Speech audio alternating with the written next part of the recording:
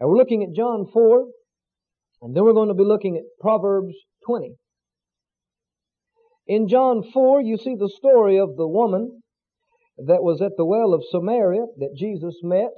He asked her to give him a drink of water, and she began to question him about how that the Jews had no dealings with the Samaritans. Then he told her, he said, if you knew who it was that was speaking to you, you would have asked him for a drink of water, and he would have given you living water. And she said, well, sir, the well is deep, and you don't have anything to draw with. Where are you going to get this living water? And in verse 13, Jesus answered and said unto her, whosoever drinketh of this water shall thirst again. If you drink natural water, it's only temporary. As far as your thirst being quenched, you will need to drink again, won't you? But whosoever drinketh of the water that I shall give him shall never thirst. But the water that I shall give him shall be in him a well of water springing up into everlasting life. Glory to God. He's talking about salvation. He's talking about the Holy Spirit in us, in the new birth. Now later on over in John 7, in fact we've talked about it a couple of times. Let's just turn over and look at it while we're this close to it. John 7, Jesus said this, verse 37, John 7:37, in the last day, that great day of the feast, Jesus stood and cried, saying, if any man thirst, let him come unto me and drink. Let him come unto me and drink. Let him wait on me until I just force it down his throat. No, let him get up and come. Amen? And let him drink. You know, a lot's up to the individual, isn't it? So many times people are waiting on the Lord to pour out a blessing upon them. He's waiting on them to come drink. Amen. It says, if any man thirst, let him pray and beg until I, feed him intravenously. Huh? I think some people must think that way, don't they? No, let him do what? Let him fast and pray until an angel appears with a water bottle. No. Let him or her come unto me. Come unto me. Come unto me. Amen. How many know what James said about drawing nigh to the Lord? If you wait on Him to approach you, then you can get close to God. What? No, what did it say? If you draw near unto Him, then He will draw nigh or near unto you. Who initiates this? We do. Who does the drawing nigh first? We draw nigh and then He responds. Actually, the first move was God's and He's already made it. You understand? And now it's our move. I said now it's our move. Amen. The Lord moved in Jesus. When He came and became flesh and took our sins and paid the price and restored us and reconciled us unto the favor and grace of God. And that's our move. And He's blessed us with all spiritual blessings in heavenly places. He's delivered us. He's healed us. He's given us all things that pertain to life and godliness. He's made us more than conquerors. He's given us the victory. He's done it. He's moved. Amen? Many times folks are waiting for God to move. Well, God's moved. I said He's moved. God has moved. And what a move. I said, and what a move. My. God comes down from heaven, becomes man. Amen. Walks in power. Exercise authority over demons and nature. Becomes sin with our sin. Pays the price. Experiences the darkest thing that anyone could, beyond what anybody could imagine, in being made sin with our sin. Brought down to the heart of the earth, the Bible said. Oh, but He was raised by the glory of God. What a move! What a move! God has moved. And now the language of the New Testament is not wait for God to move. The language is come. Come and drink. Come and partake. Come and get it. Amen? Come and get it. He goes on to say, if any man thirst, let him come unto me and drink. Drink. Drink. Drink's another way of saying draw, isn't it? We've been talking about draw it up. I mean that one particular way of drinking is drinking with straws. Isn't that right? You ever drink with a straw? I didn't say you made it a custom. I said, have you ever? Have you ever drunk with a straw? Well, you're drawing it up.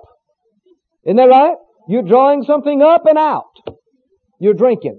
Drinking and drawing are virtually the same thing. He that believeth on me, he said, as the Scripture hath said, out of his belly, from the inside of him, shall flow rivers of living water. But this spake he of the Spirit which they that believe on him should receive. For the Holy Ghost was not yet given, because that Jesus was not yet glorified. But how many know that Jesus has been lifted up? He has been made our sacrifice. And He was crucified, He was laid low, but He has been raised and He has been glorified. Is that right?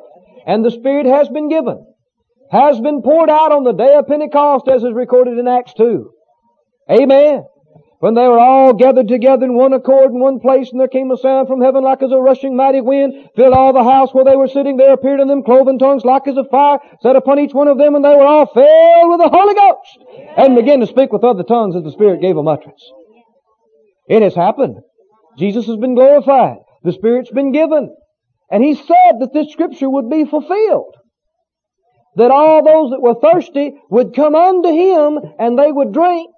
And as they would drink out of their belly. Now here's the key. When we think of drinking from the outside. Don't we?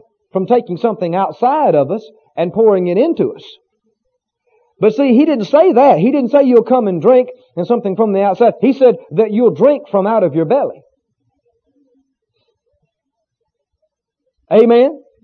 You come to drink, and where's it going to come from? Out of your belly will flow rivers of living water. Now when He says belly, He's not just talking about your natural stomach. He's talking about the core of your being, your insides.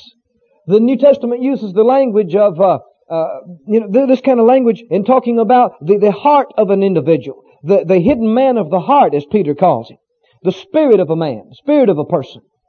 And the Bible talks about bowels of compassion. The heart, the belly. You know, when we talk about our heart spiritually, we shouldn't put our hand up here. Are you listening? See, many times when people talk about my heart, they put their hand up here. Because see, they're thinking blood pump. Actually, up here is more the seat of the emotions. Are you listening? And actually, many times people, the reason they talk about their heart and they hold up here is because they are confusing their soul and their emotions for their spirit. Now, I won't get into that. I don't have time. But it's a thought to consider. But where is your spirit? The heart of man. And when we say heart, we use the word heart in the natural. We open, split a watermelon and say, there's the heart of the melon. My wife always tells me, don't eat the heart of the watermelon.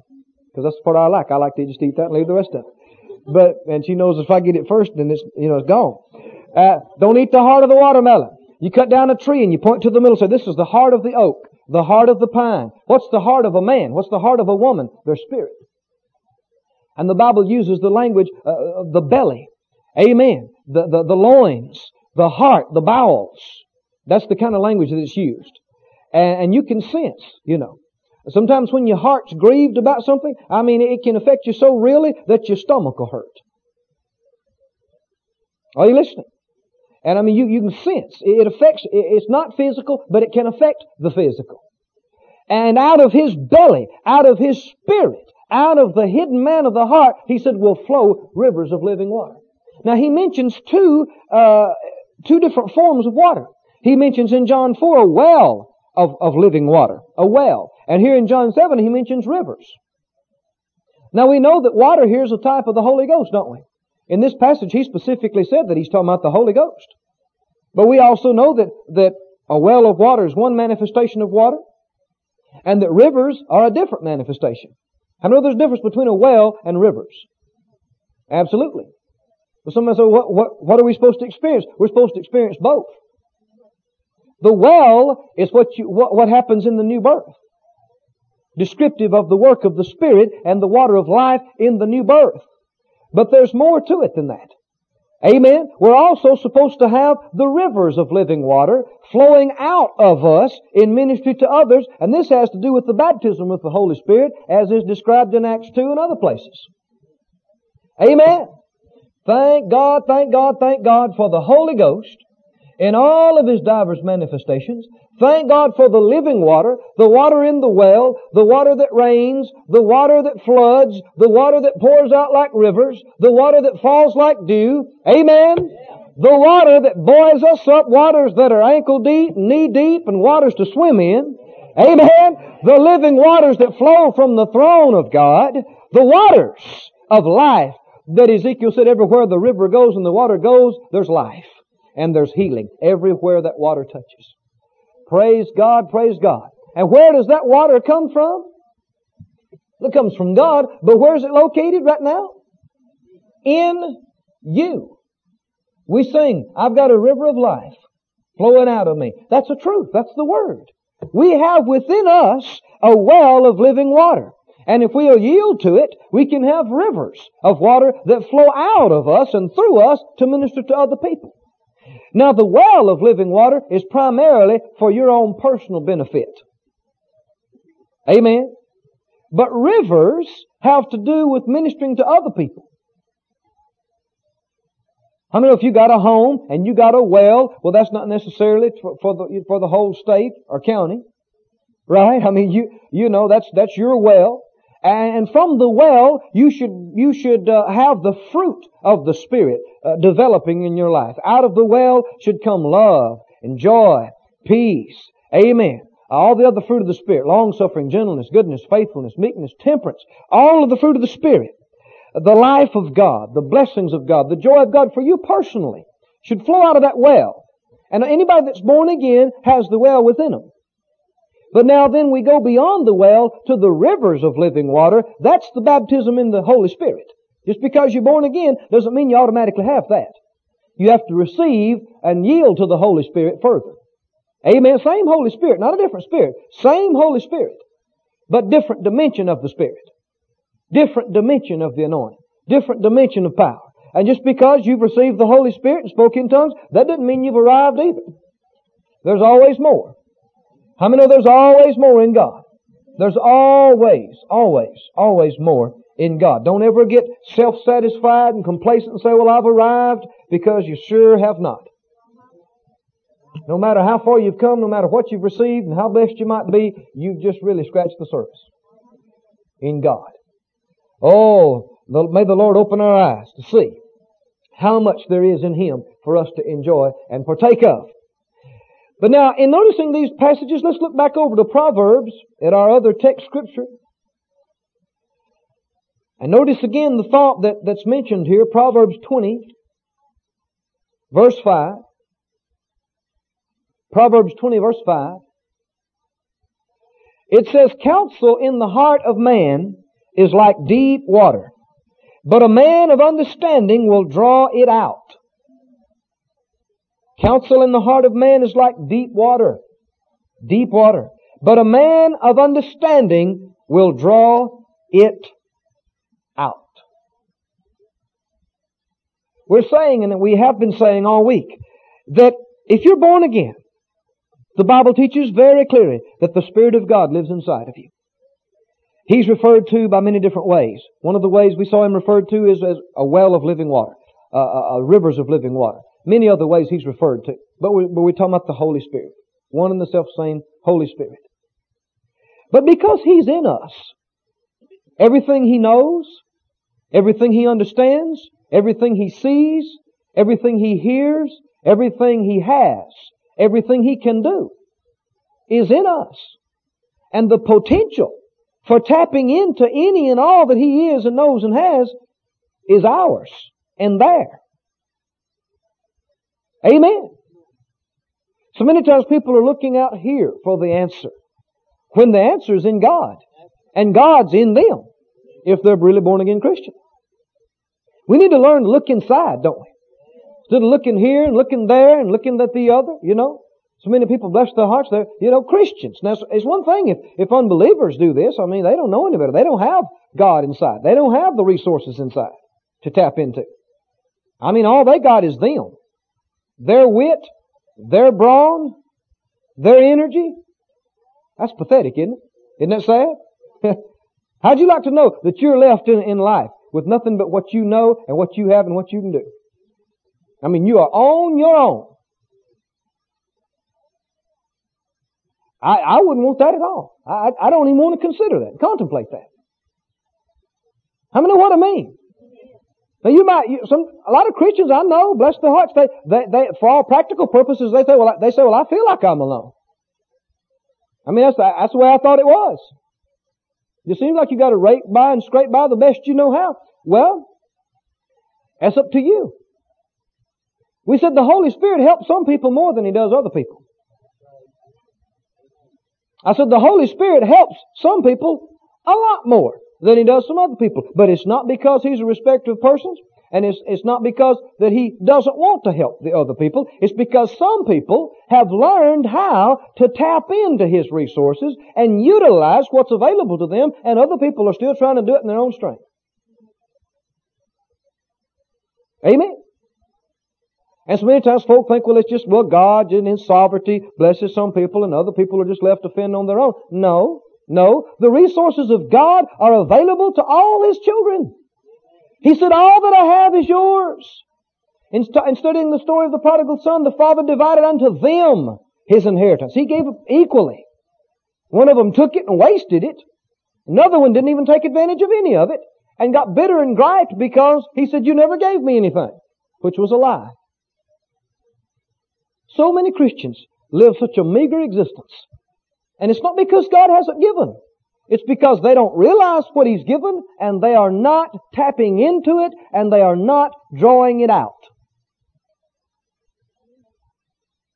In the New Testament, we're not taught to just pray and beg and plead and pray and beg and plead that God would bless us and give us something. We're told again and again that in Christ we have already been blessed. We have been delivered. We have been healed. We have the mind of Christ. The greater one is in us. Amen? We have an inheritance among those that are sanctified. Isn't that right? That He has, the Bible says, eyes not seen, ears not heard, neither is into the heart of those of people, the things that God has prepared for those that love Him. But He has revealed them unto us by His Spirit.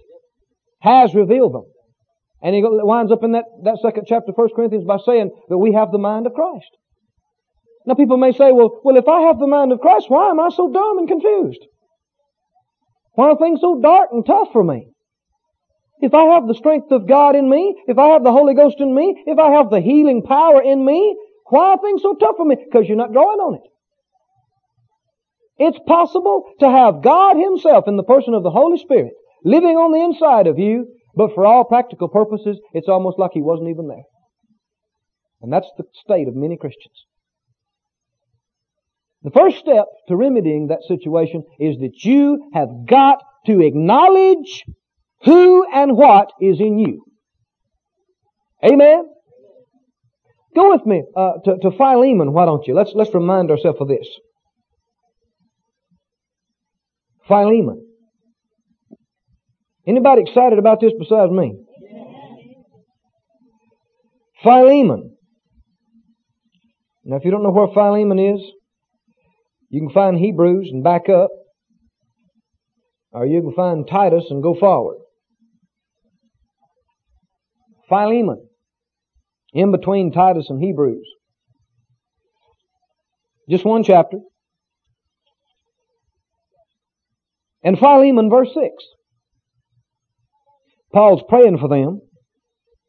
And he prayed for them, verse 6. He said that the communication of your faith may become effectual by the acknowledging of every good thing which is in you in Christ Jesus.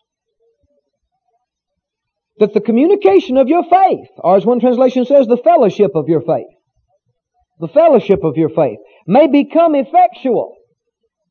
How many want your faith to be effectual? Here's a key to your faith being effectual. What is it? By the acknowledging, everybody say acknowledging, of every good thing which is in you in Christ Jesus. Here's the key. Here's the key. Instead of acknowledging the ignorance that's in your head, acknowledge the omniscience that's in your heart. Amen. Amen. Instead of acknowledging the weakness that's in your flesh, acknowledge the greater one who's in your spirit. The power that lives inside of you. Amen. Instead of acknowledging your darkness and inability to see and understand what's going on, and acknowledging your confusion, and acknowledging your, distortion of everything, acknowledge that He who has the counsel and plan of God is in me. The counsel is in me. The plan is in me. Isn't that what He said? Counsel is like deep water in the heart of a man. It's in there. Maybe so deep that you could drop a pebble and it takes a long while before you hear it. Oh, that's way down in there. Way down in there. And the more carnal you are, the deeper it seems. I mean, know what I'm talking about. The more and I say this with reservations, but it's true anyway. It's the language of the Scripture bears it out. The Greek bears it out. But one very descriptive way of saying carnal is saying thick-fleshed. Thick-fleshed. Now that doesn't mean that if you're a few pounds overweight that you're necessarily super carnal. That doesn't mean that. But when we say thick-fleshed, it means that there's a lot of flesh. Right? You see scriptures like this. In fact, I better give you a scripture on that. Some of you won't believe me on that. Go back with me, if you would, to Matthew, the 13th chapter.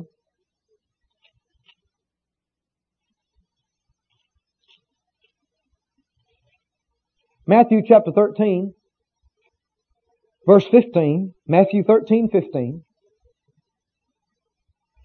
13:15 of Matthew. It says, "For this people's heart is waxed gross, and their ears are dull of hearing, and their eyes they have closed, lest at any time they should see with their eyes, and hear with their ears, and should understand with their heart, and should be converted, and I should heal them." Waxed gross. Now that's kind of an archaic phrase, but it means thick, fat, and unfeeling. Thick, fat, and unfeeling. And why is it that your heart would wax over gross? Well, it's because of the flesh. The flesh. I know the Bible tells us in Galatians 5 that there's a conflict between our heart and our flesh. We want our heart to be strong and clear and sensitive. Amen? But through yielding to the flesh in many ways, it'll cause your heart to wax gross, and it'll cause you to be thick and calloused and unfeeling. And that thickness causes you to sense a distance between what's in your heart and how you live. And it makes it seem like that what's in your heart is miles away, and so hard for you to get to, and so hard to get out. But it's really not.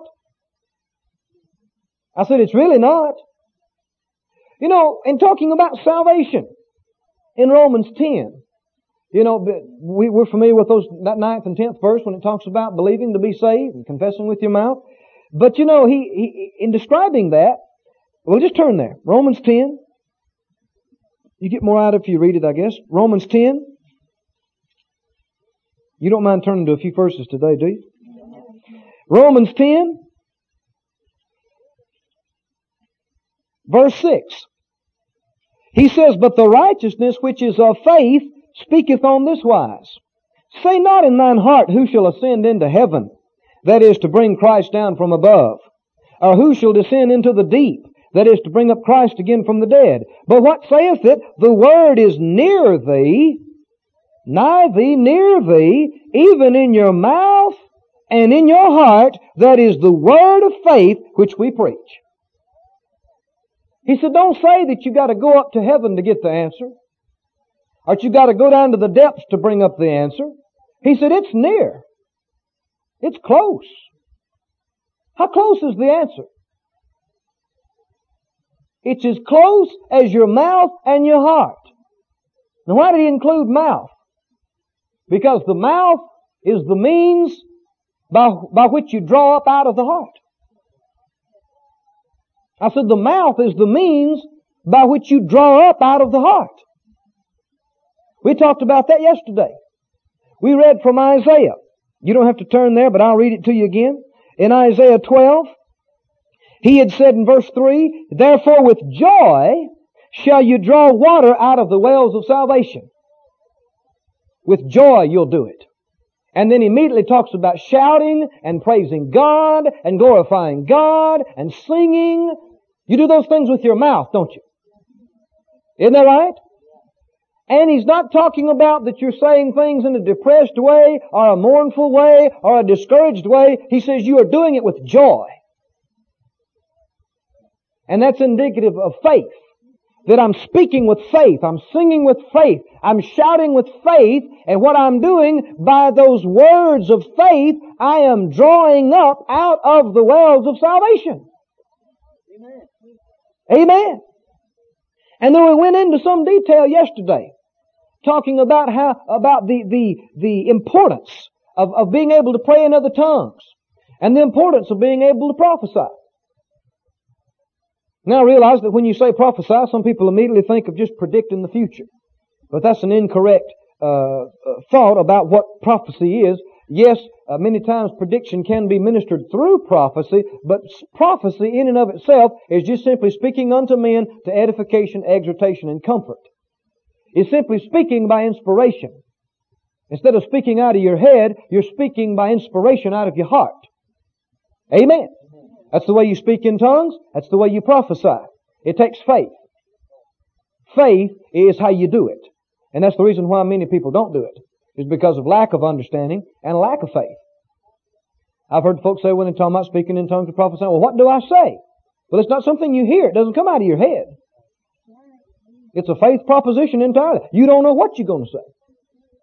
And even when you say something, you don't know what you're going to say next. Isn't that right? But you just speak by faith, expecting and believing God to help you to express what's in your heart. And what you're doing is you're drawing it out. I said you're drawing it out. And don't you remember we read over there in 1 Corinthians 14, I'm just reviewing, if you want the whole thing, tapes are available. But we talked about how that the Bible said, if you speak in an unknown tongue, that no man understands you, but God understands you, you're speaking unto Him, and that you're speaking out mysteries. Mysteries. Well, why would you want to pray out mysteries? Because this, I heard Brother Hagin say this several years ago, it's an excellent statement. I know the Lord gave it to him. I was there. He said it, he just said it by inspiration before he thought about it. It came out of his heart. He learned something when he said it. And this is what he said. He said, mysteries prayed out bring revelation. In other words, when you pray out mysteries, it brings revelation. When you're praying out those mysteries in other tongues, it's drawing up light and revelation to illumine your path. When you don't know what to do, you need to pray out the mystery. When something's a mystery to you, and it's dark to you, and you don't understand, you're confused, you're perplexed. I know I learned a real lesson one time. A few years back, I was kind of going through a bit of a transition in a certain area of my life. And some transitions can be uncomfortable. How many know that? God's moving you from one thing to another, or trying to get you to see some things. Oftentimes growth can be very uncomfortable. I said oftentimes growth can be very uncomfortable. Some of the greatest moves that I've ever made that caused me to grow and opened up whole realms of wonderful blessings to me, getting to that move and through that move was intensely uncomfortable. And it wasn't because of God that it was uncomfortable, it was because of me. Because human beings tend to be creatures of habit. Say what you will. Somebody say, well, I don't confess that over me. That's the way it is. All right? I didn't tell you to confess it over yourself. That's just the way it is. People are. And if you're not careful, they like to make their plans. And people get their own ideas about what God's plan for them is. And Brother Hagin has an excellent book on that subject, Plans, Purposes, and Pursuits. Excellent. If you haven't read it, read it. If you hadn't read it, in a long time, read it again. It's excellent material about following God's plan, pursuing His purpose and plan for you instead of just pursuing your own. And there have been times in my life that I just got, I should have been happy, should have been comfortable, should have been satisfied. Things in the natural were going good for me. But I just got unhappy, just got uncomfortable and unsettled on the inside. And it was very uncomfortable and unpleasant, but I thank God for it. Because if He'd have just left me alone, I'd have just stayed doing what I was doing and would have never made the transition and adjustments to get to some other things. To where I could begin to draw out some other things from other portions of the well. Amen? So when you get uncomfortable and you get disgruntled, don't just go around and make everybody else miserable about it. Realize that it's not because of God that you're that way, that you're going to have to make some changes. And the sooner you make the changes, the sooner you're going to get comfortable again. Amen. See, a lot of people, they'll go for long lengths of time disgruntled and unhappy and dissatisfied, not because of God. It's because it takes them so long to change and obey God. Did you hear me? It's the truth. And I'm not just telling you something from theory. I'm telling you something from first-hand experience. That I've known different times in my life when sometimes just in ignorance I was dragging my feet on making some adjustments and some changes, and you just cause a lot of unnecessary discomfort and disgruntlement for yourself. Where that if you can get in there and see what God wants you to see and make the changes, you can eliminate a lot of the distress that people go through otherwise. Amen. How many remember the story of Jacob wrestling with the angel of the Lord? Remember that in Genesis? He met the angel of the Lord and he wrestled with the angel of the Lord and he wrestled with him all night. And in the morning, who had changed? God? Who got a new name? Jacob. See, that struggling all through the night was not symbolic of God not wanting to bless. Say, well, if you can twist my arm hard enough, I'll bless you. Is that the Lord? Really, think about it. Who got the name change? Jacob got his name changed from Jacob, which meant supplanter and deceiver and tricker, to Israel, which meant prince. Amen. See, he'd been a tricker and a supplanter for a long time. and he's coming back home, and he thinks for sure Esau's going to kill him because of the way he tricked him and what he did. And he, so to speak, prayed through that night. How many if you think you're going to die the next day, you get serious about praying, isn't that right? Yeah. And sometimes things that you have put off changing for years, you think, man, I'd better go ahead and get this right with God. I may die tomorrow. You're right. You're right. And it was a struggle, but he changed. And he left limping because he was so hard-headed and slow to change. Some folk make it hard on themselves, don't they? Because some people are, so much more stubborn than others. It's a good thing to be perseverant when you're in the right thing. Amen. It's a good thing when you're in something you know is right, to be steadfast, immovable, not be wavering. You know what's right, you got your mind made up, and you can't be moved off of it. That's good. But completely different thing between that and you just being hard-headed about your way. Amen. So many folk they're just hard-headed. They're just slow to change. And so it cost them in many ways. I said it cost them. Because see, the Lord's not going to make us do something. If we want to stiffen ourselves and be hard-headed about it, He'll let you do what you want to do. But it'll cost you. It won't be His fault. The Lord won't make you do something. He'll let you go your own way. But the Bible said the way of the transgressor is hard. It's hard. You know, the Lord asked Saul when He met him on the road to Damascus. He said, Saul, isn't it hard for you to kick against the pricks? That's a good question. Actually, the word prick there is a little bit blind. If you look it up, you'll find that it actually means like an ox goad or a cattle prod. Like a herdsman might use a pointed stick, and the cow's not going the right way, he pokes the cow to get the cow. But, you know, cows, and I know this from first-hand experience, are prone to kick at anything that you poke at them with.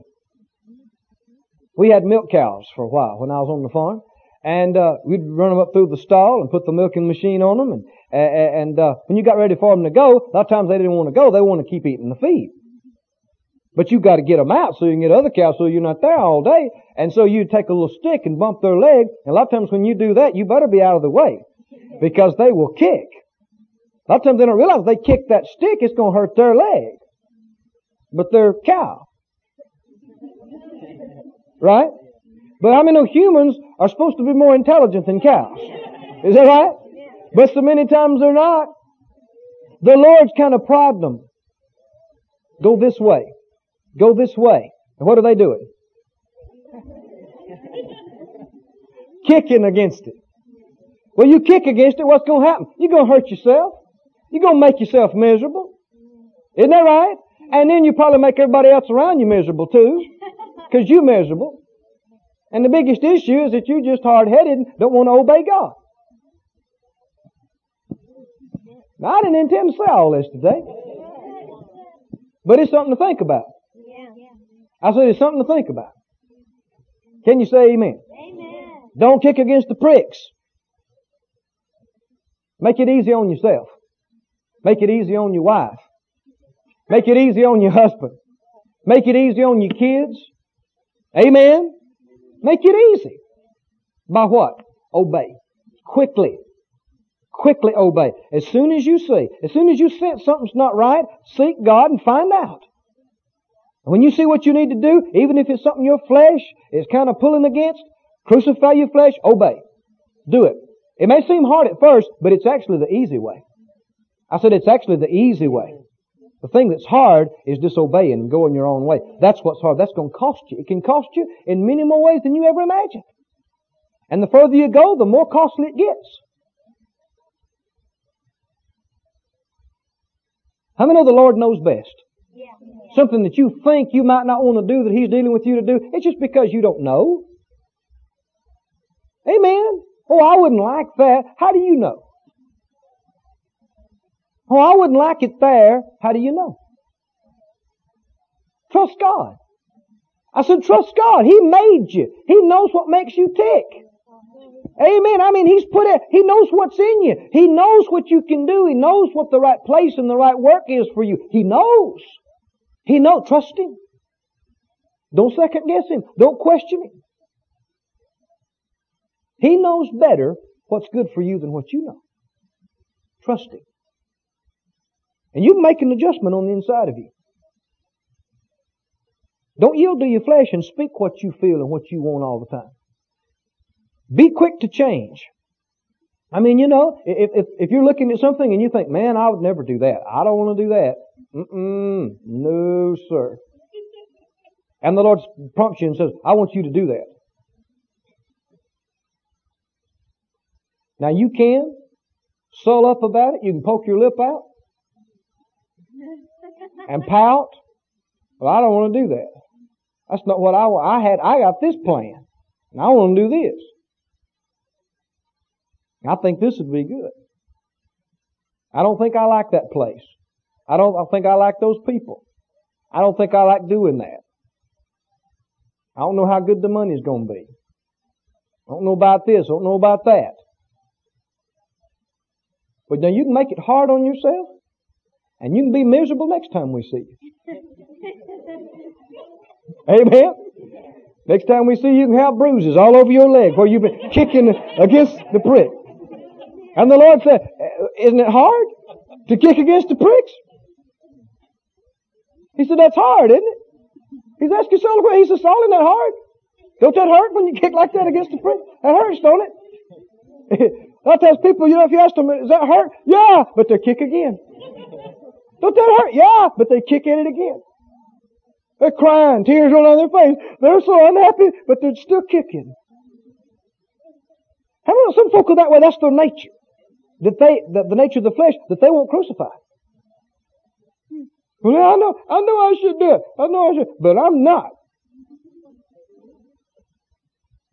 What's so wrong? Well, I know I should change that. I know I should. I know the Lord's dealing with me about that. But I'm just not ready to. Well, suffer on. Suffer on. Well, I can't. That's a lie. That's a lie. I can't is a lie. Everybody say, I can't is a lie. If you say, I can't do what the Lord wants me to do, then you're saying the Lord's unreasonable. He's asking me to do something I cannot do. He is unreasonable. He is unrealistic. He's unfair. That's a lie. He's already considered all things before He ever dealt with you about doing it. He knows everything. Amen? Make it easy on yourself. If you're looking at something, you say, well, I don't like that. I don't want that. And the Lord says, I want you to do that. You know, you can change just like that. You can go, okay. It's possible. You can change just like that. If you have enough confidence and faith that God knows best. He knows more about it than you do. Everything that looks good to you is not good for you. It's not right for you. Everything that looks like something you wouldn't like, it may be something that just thrills you once you get into it. But you won't find out till you obey. Can you say amen? Praise God. I don't have that in my notes anywhere. But I think it's something we need to talk about today. But you remember that verse of Scripture in Philemon? You don't have to turn back there again, but you remember that? Where he said that we are to acknowledge every good thing that's in us in Christ? Acknowledge. Acknowledge. When it comes to direction, this is something that'll help you as much in being led and being directed as a lot of other things. And that is, instead of confessing, I don't know what I'm going to do, I just don't know, I can't seem to hear from God, I don't know, I've prayed and I can't tell, nobody knows. Instead of going around and confessing multiple times a day, I don't know. I don't know. What are you going to do? I don't know. What should you do? I don't know. I don't know. I don't know. Guess what your faith's going to be in? In your ignorance. What you don't know.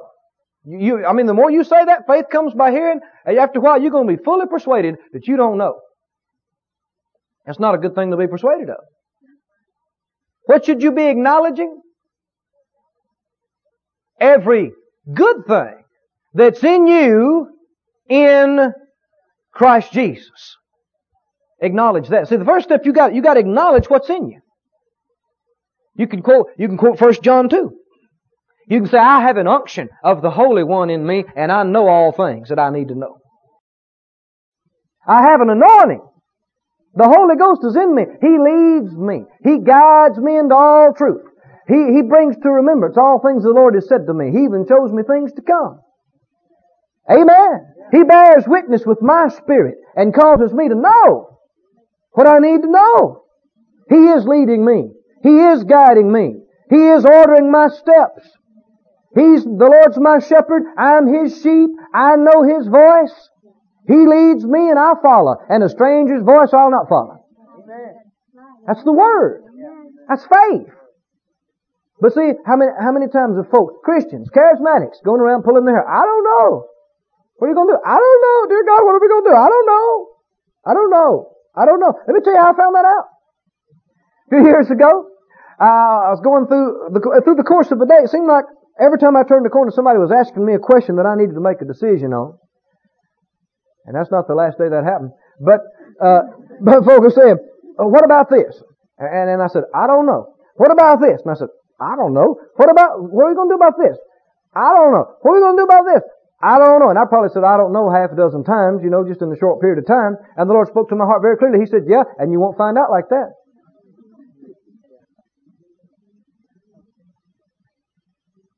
So it wasn't in faith. I'm just acknowledging I don't know. Is that what Philemon said? Go around and acknowledge every weakness that's in your flesh. But that's what many do. Acknowledge every good thing that is in you in Christ. That's the first step to drawing it out. You've got to acknowledge that it's in there. Got to keep your eyes looking that way. Keep your mind on the fact of who and what is in me. Acknowledge it. Acknowledge Him. Acknowledge it all the time. All the time. All the time. All the time. Acknowledge, acknowledge, acknowledge. Charismatics used to be strong on that. Back in the 70s. You know what I'm saying? I mean, people have made fun of folk having their confession list and made fun of folk, doing this and getting up every morning and making 50 confessions and what have you. But I'm telling you, I think some folk need to get back to some of those things. Amen. You understand what I'm saying? I don't mean you need to be mechanical about things. I don't mean that. I don't mean you just need to get ritualistic about things. But I do mean that we need to practice this verse of Scripture by acknowledging every good thing that is in us. We need to do it on a regular basis. Confessing things. If you don't have it, you might want to get Brother Hagee's little mini book. I think it just costs 50 cents or something like that. In Him. How much is it? 75. I bought mine years ago. 75 cents. And it's got all kind of verses about who you are in Christ, what you have in Christ, what you can do, and it's got a lot of confessions. You can just go back there and confess those. And that can be a big tool to help you to acknowledge every good thing that's in you. The Holy Ghost is in me. Strength is in me. Wisdom is in me. The mind of Christ is in me. Amen. The direction of God is in me. The plan and counsel of God is in me. Amen. The love of God is in me. Now, so that's what you need to do when you feel like slapping somebody. Isn't that right? You don't acknowledge the anger that's in you. But that's what people do. I'm so mad I could just, You're acknowledging the wrong thing. Just because it's there doesn't mean you have to acknowledge it and talk about it, because it's going to get bigger when you do. Especially when you feel like just letting somebody have it, you need to acknowledge, I have the love of God in me. I don't feel like it, but I have the love of God in me right now. Amen. That love of God is shed abroad in my heart by the Holy Ghost, and it bears long, it's patient and kind, glory to God, and it's working in me now effectually. And you keep talking that way, and the red color will leave your ears. How many know what I'm talking about? And your fist will relax. But you keep talking about, I tell you what, I'm so mad, I am so mad, I could just burst. Well, you're liable to burst. You're liable to do something you're going to really regret later. Mar your Christian testimony. Get in the flesh and mess up big time. Isn't that right? Yeah. Why? Because you're acknowledging what was in your flesh instead of acknowledging who and what is in your spirit and in your heart. Acknowledge that the communication of your faith may become effectual by the acknowledging of every good thing which is in you. Now, if it's a bad thing, you don't acknowledge it. That doesn't mean you deny it, but you don't acknowledge it either. Somebody says, well, I've just got the worst temper. Quit talking like that. I tell you what, I am so impatient. Well, you're never going to grow like that. Are you listening? I am so dumb. I am so klutzy. I've got such a problem with desire. I am so whatever. See, you're acknowledging what's in your unrenewed mind. You're acknowledging what's in your flesh. You're acknowledging the problems and past failures. That'll keep you in bondage. It'll keep you in defeat.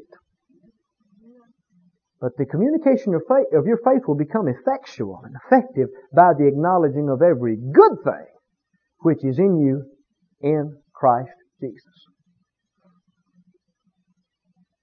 Praise God. Well, I've already preached you 3 sermonettes and I hadn't got to my other sermon yet. Real briefly, go with me to Mark the 5th chapter. Mark chapter 5. And let's talk from this area just a little bit. I'm not trying to keep you too long, but we'll look at this a little bit about how to draw it out. Mark 5, very familiar portion of Scripture here. It's the account of the woman that had the issue of blood. Let's read it again, remind ourselves. Mark 5:25. Let's start in 24, verse 24. Jesus went with them, and much people followed him and thronged him. And a certain woman which had an issue of blood 12 years had suffered many things of many physicians, and had spent all that she had, and was nothing better, but rather grew worse. When she had heard of Jesus, she came in the press behind and touched his garment. For she said, If I may touch but his clothes, I shall be whole. And straightway the fountain of her blood was dried up, and she felt in her body that she was healed of that plague. And Jesus immediately, knowing in himself that virtue, or that's the word for power, had gone out of him, he turned him about in the press and said, Who touched my clothes? And his disciples said unto him, Thou seest the multitude thronging thee, and sayest thou, Who touched me?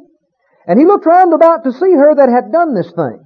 But the woman, fearing and trembling, knowing what was done in her, came and fell down before him and told him all the truth. And he said unto her, Daughter, thy faith hath made thee whole. Go in peace, and be whole of thy plague. I want you to notice something here. This woman drew healing power out of Jesus with a touch of faith. Didn't she? The Bible did not say on this particular incident that Jesus ministered healing power to her through the laying on of hands. Right? She drew it out without even notifying him that that's what she was going to do. She just assumed it'd be all right. Or maybe she thought she'd do it and he wouldn't know it. I'll just slip up through there and draw out some healing power and fade out in the crowd and nobody will know. But healing power is real and tangible. She was aware when it came into her. The Bible said immediately her issue of blood or her internal hemorrhage stopped. And she felt and knew in her body that she's healed. She could tell it right then. I mean, she didn't have to go get a doctor's report. She knew. She could tell that she was healed right now. And Jesus stopped in his tracks. He said, Who touched me? And the disciples let us know that there are crowds all around him. There are people touching him on every side. So, I mean, it's not just a physical touch that he's talking about. He felt a draw. He sensed a draw on the anointing that was on him. Didn't he? We're talking about drawing it out. Here's a woman that drew it out. And how did she draw it out? Faith. And her faith was released through what she said and through what she did. She said, If I may touch but his clothes, I shall be whole.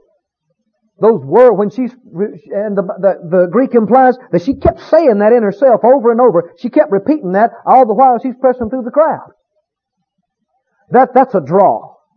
And then finally the draw culminated when she reached out and touched. And when her hand made contact with his clothes, I mean, there was a draw. Like a magnetic force. Just literally, I said literally, pulled healing power out of him and into her. Oh, friends, if we can see these things and learn these things, how many great things can happen in our midst? See, so many times people have not had the concept that is revealed in these verses. Somebody say, well, that happened with Jesus and that just happened with one incident. No. It happened in many cases, and it's happened through the church in the book of Acts, and it's happened right on up until this day. God's never changed. His will is never changed, and faith is still faith. If you back up just a little bit, well, actually not back up, but go over to Luke and look at Luke 6. Look at Luke's account of it, of another happening that's very, very similar. Luke 6, verse 17. Luke 6:17. And he came down with them and stood in the plain, and the company of his disciples and a great multitude of people out of all Judea and Jerusalem and from the seacoast of Tyre and Zidon, which came to hear him and to be healed of their diseases. And they that were vexed with unclean spirits, and they were healed. And the whole multitude, now we read about one woman that reached through and touched him, but this says the whole multitude sought to touch him. For there went virtue. That's the same word for power, dunamis. Power. There went power out of him and healed the lucky ones. No? Healed them all. Isn't that right? Here we see a whole multitude, a crowd of folk. At least hundreds, probably thousands of people who touched Jesus on this occasion, and one by one as they touched, their faith drew power out of him and did heal them. Notice how the wording is, they came to hear and to be healed. We know what draws it out. It's faith. But how does faith come? By hear. You got to hear if you're going to have faith. If there's going to be any manifestation of power, there's got to be faith to draw it out. But if there's going to be any faith, there's got to be words preached and words heard to cause faith to rise. Right here we see the whole cycle of miracles. The word preached that causes faith to rise. Faith released that draws out the power. And the anointing that manifests the miracle. Thank God, thank God, thank God. Amen. Faith. Faith. Now when we talk about faith to draw it out,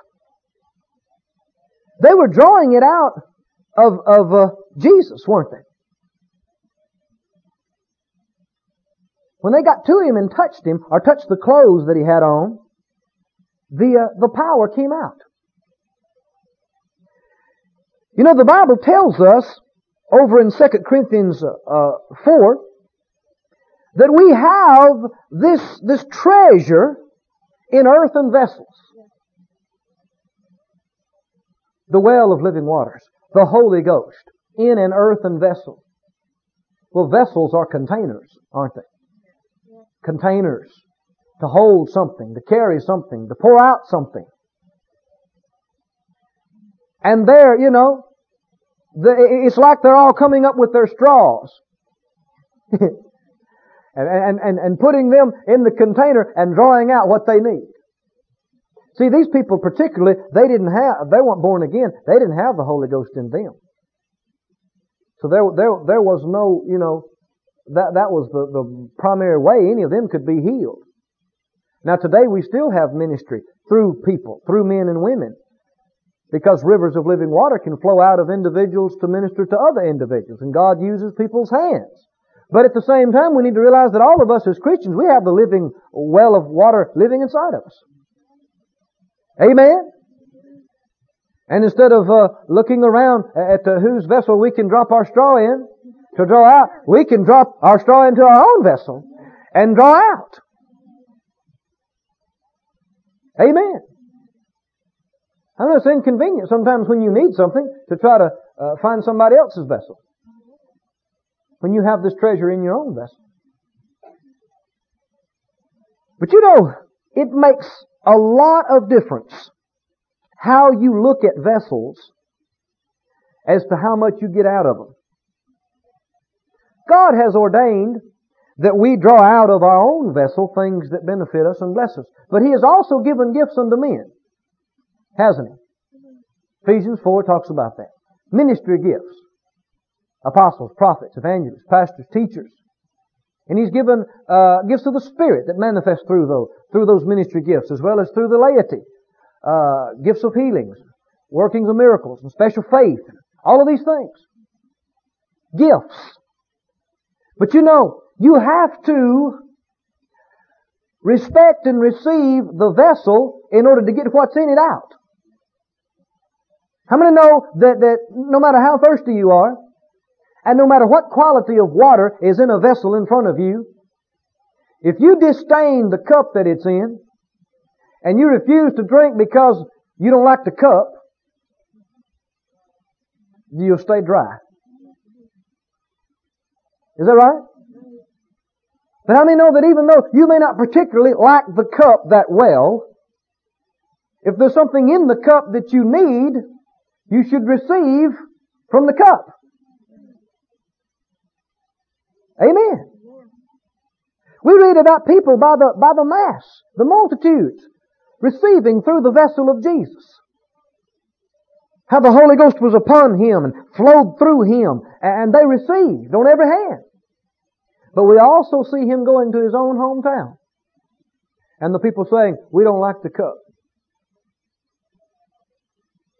You know what I mean by that? They judged Him after the flesh, and they said, well, this is Joseph's boy. We know who he is. How come he's saying he's got these things? And who is he to stand up and say that he's anointed? We don't like this cup. We don't want to receive through this vessel. Oh, friend. If I had time and were so inclined, and were permitted, which I'm neither one, I could tell you about instances that I know of personally. The Lord wanted to minister to people. And they needed the ministry and wanted the ministry. But they wouldn't receive it through the vessel that God chose. Wouldn't receive it through this vessel. Won't take it through them. Did you hear me? I know that if it's right, it's right. No matter who's doing the talking.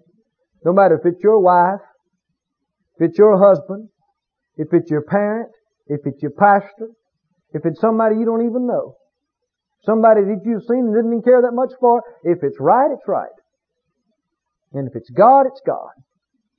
Now we ought to judge all these things. Don't just swallow things just because somebody comes up with something.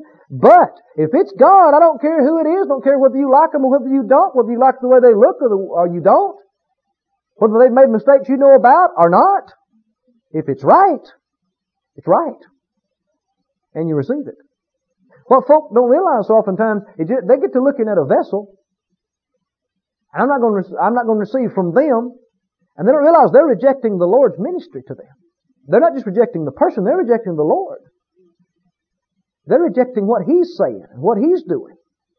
Because they're not wanting to receive it through that person. I hear sometimes people say, well, so-and-so is my favorite preacher. I like so-and-so. I like so-and-so. Other people, I don't care for them. I don't care for them. You have to watch that. I said, you have to watch that. It may be through the one you don't care for that God wants to minister some things to you. Did you hear me? Well, I just don't like their way. Well, the Lord didn't say you had to like the cup and like all the designs on the cup or the way the handle's made or the color. If you want to drink, you better receive. Isn't that right? Applies to all of us. Judge things by the Word. Judge things by the Spirit. But if it's God, don't care who it's coming through, accept it. Receive it. Be thankful for it. Amen? Sometimes you may have to do a double take. So, now, wait a minute. Is that God talking through them? Well, I know the way they act. I know the way they've done. But if it's God, Just take it. Receive it. Be glad for it. Vessels. We receive out of our own vessel, but we also receive through other vessels, don't we? Have you ever received anything through other vessels? Oh, dear Lord, I have. My. Some vessels that God has ministered to me through. I'll be eternally grateful.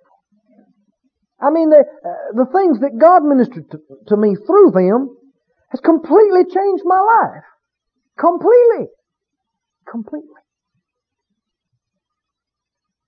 But you got to be careful about getting a look at the cup, getting a look at the vase, and deciding you don't want to drink from that cup anymore. The Bible said in Matthew, let's just turn and look at this and we'll close with this thought. The 10th chapter.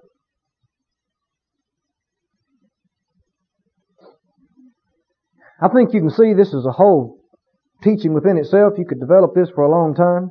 We don't have time today. But in Matthew 10,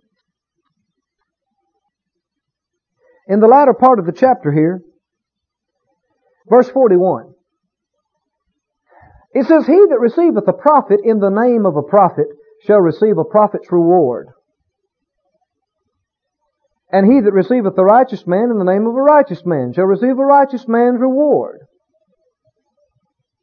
And whosoever shall give a drink, everybody say a drink.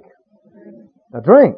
Unto one of these little ones, a cup of cold water only, in the name of a disciple, verily I say unto you, he shall in no wise lose his reward.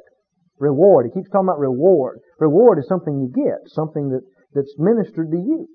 It can have several applications here. But did you notice that he talks about that the reward that you receive is determined by how you view and receive a vessel? If you receive a prophet, how? As a prophet, we could say. Or in the name of a prophet. Receive them for what they are, then what will you receive?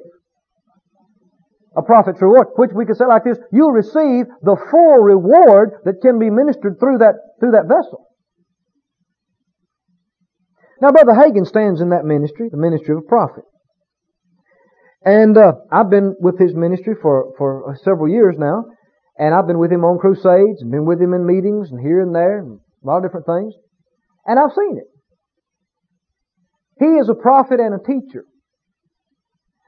And I've seen groups receive him as a teacher. And if you receive a prophet in the name of a teacher only, you know what you get? You get a teacher's reward. Which is good, but it's not all.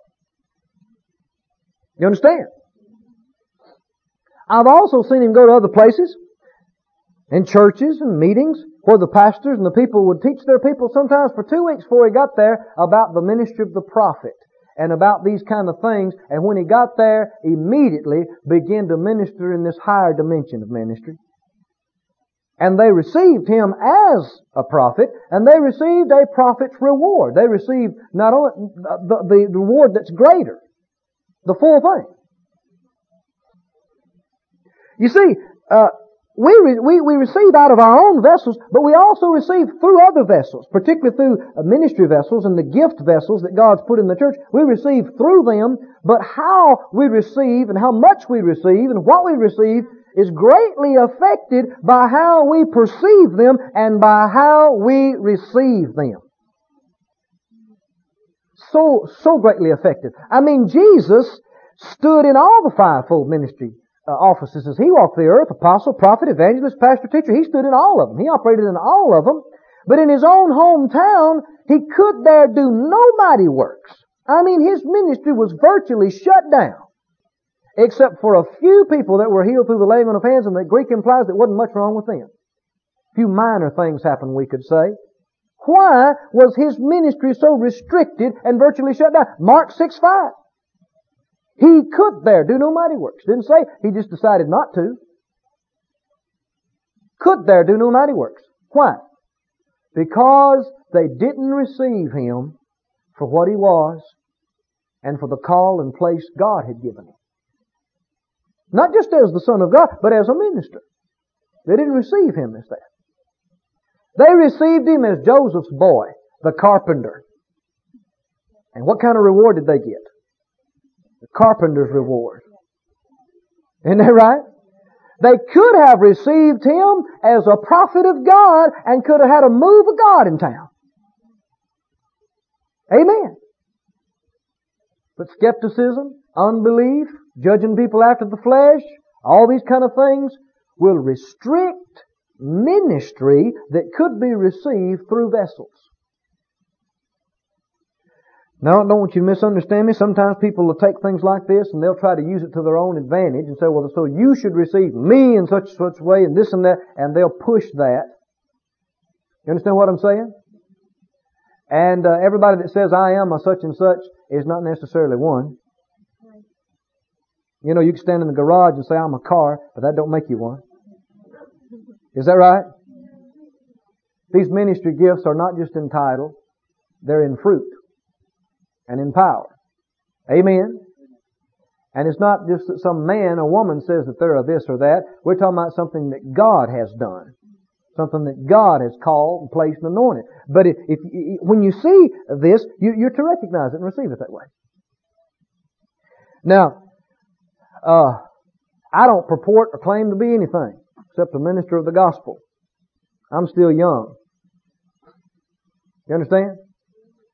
I figure, when you're young, you don't say too much. And if you got anything, it'll show up over a period of time. You understand what I'm saying? But, just in my ministry in the last several years, I have seen enormous differences in our ministry in different places and with different groups of people. Amen.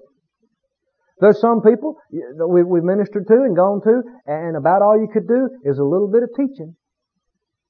And that's about it, which is good, but it's just a small level. Other people, first day I'm with them, we have manifestations of the Spirit. We have miracles in the meetings. Amen. One of the things I was thinking about today it stirred me up and it made me hungry for it is I've been just fellowshipping with people and with pastors and with preachers before. And just brothers and sisters in the Lord. And as well as people that have worked with me. And I've worked with, and worked under me, and I've worked with and for. Where we just fellowship and talk and what have you. And there's people that, that I've talked to and communed with, and you just, there was no opening there to say anything or to minister much of anything. And there's been other times when I've sat down with people and things started flowing out of me. Things I didn't even know. I'm learning while I'm talking. I tell you, I like that. I like that. Amen. And you know the difference?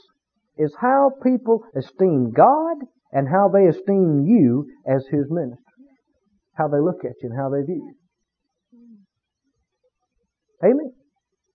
And sometimes people hesitate about talking about some of these things because they think, well, you're just trying to draw attention to yourself or to ministers and build ministers up. No, it's a principle in the Word that you need to understand and observe that will determine how much you receive. How much you receive. Brother Hagin was healed, you remember, as a teenager. Later on in 1950, after ministering healing just by faith and anointing with oil and what have you, he was in a meeting and had a spectacular experience in the Lord. He had a vision and saw the Lord. And he said the Lord caught him up. And he said, among other things, the Lord told him to hold out His hands. And he told him, he said that the Lord put the finger of His hand in the palm of each one of His hands. And he said when He did, they began to burn like He's holding a coal of fire. The Bible says that the angel took a coal of fire off of the altar and touched it to Isaiah's lips. Symbolic of the anointing that had come on his mouth to speak the words of God. And he said it began to burn. And he said the Lord told him, He said, I have called you and have anointed you and have given unto you, this is what's happening now, given unto you a special anointing to minister to the sick. Now see, anybody can lay hands on the sick, but not everybody has a special anointing. Not everybody's supposed to feel something when they lay hands on the sick. I think so many times charismatics, everybody's trying to feel something. And everybody's trying to have a special ministry. And that's not the case. You can lay hands on people, not feel a thing, and they can be perfectly healed. Did you hear me? You can anoint people with oil and not feel a thing, and people be healed. It didn't say believers will lay hands on the sick and they shall feel something. It said the sick shall recover. That's what it said. But here's a special ministry. See, the Bible said concerning Paul in Acts 19, God wrought special miracles, special miracles by the hands of Paul, so that from his body were brought unto the sick handkerchiefs or aprons. And the diseases departed from them, and the evil spirits went out of them. Here's this anointing that was drawn out of him into the cloth, and was drawn out of the cloth into the body of the oppressed. Drawn out. Faith is involved.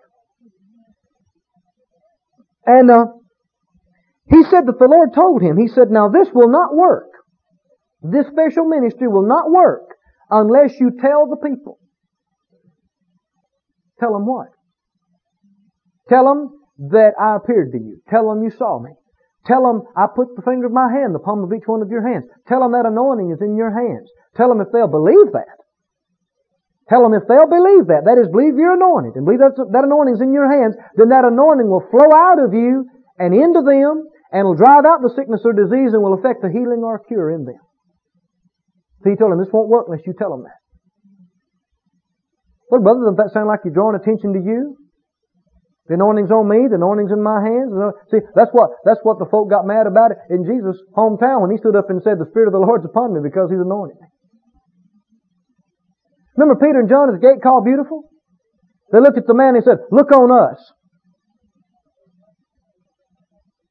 But then later on in the passage, when all the people began to look at him, he said, why do you look on us? As though by our own power or holiness we'd made this man to walk. See, there's a time to say, look on us. Why? Because of what we are? No. Because of what we can do? No. But because of what God's given us. The message He's given us. The anointing He's given us. Or whatever. Amen? But then if folk look to you like you're the one that does it, you say, don't look on us. We're not the one that does it. We're simply vessels. But he told him, he said, this won't work unless you tell people that and unless they believe it. Can you see that? Now, the one reason I bring that up, you might say, well, yeah, I know about that. I wish Brother Hagin was here to lay hands on me. Well, he's not. And I'm not Brother Hagin. But I am an extension of his ministry. We've been with this ministry for several years now. And healing school. Worked under him personally for several years in the healing school here. And he's laid hands on me a couple of times in connection with healing school. First time he did, after he did, I noticed a degree of anointing I didn't have before. I believe it's a measure of that anointing that he's anointed with. Amen. Then he laid hands on me again later, a few years later, a couple of years later. And that anointing increased. Amen. And we've endeavored to be faithful with it, and it gets stronger every year. Amen. And I want you, if you need to be healed today, I want you, like that woman with the issue of blood, to draw that anointing out. Amen. I'm going to lay hands on you. And I'm going to believe that the power of God ministers to you. With my faith, I'm going to endeavor to minister that to you. And with your faith, you draw it out. Amen. I'm not the healer. You know that. Brother Hagin's not the healer. No man or woman is the healer. But God's in us. God's in you. God's in me. Amen? He can move through us. He can move through our hands. Can't He? He can move through us and He can minister through us. Thanks be unto God. There's healing power today. Healing anointing. Life. You got problems in your mind, got problems in your soul, got problems in your body. You might say, yeah, but I got demons, I need deliverance. Anointing drives demons out. Remember that portion of Scripture in Acts 19? It says that when those cloths came that had the anointing in them, that anointing came into them, the Bible said the diseases departed from them and the evil spirits went out of them. Nobody discerned the spirit or cast the spirit out. The anointing drove it out. See, there are many ways to deal with these things. The anointing is what breaks the yoke of bondage. The anointing, the anointing, the anointing, the anointing. Praise God, praise God. This ministry has been brought to you today free of charge by the partners of More Life Ministries and Faith Life Church. If you would like to help send this word to others at no charge, you can become a word sender today. For more information, visit our website at morelife.org.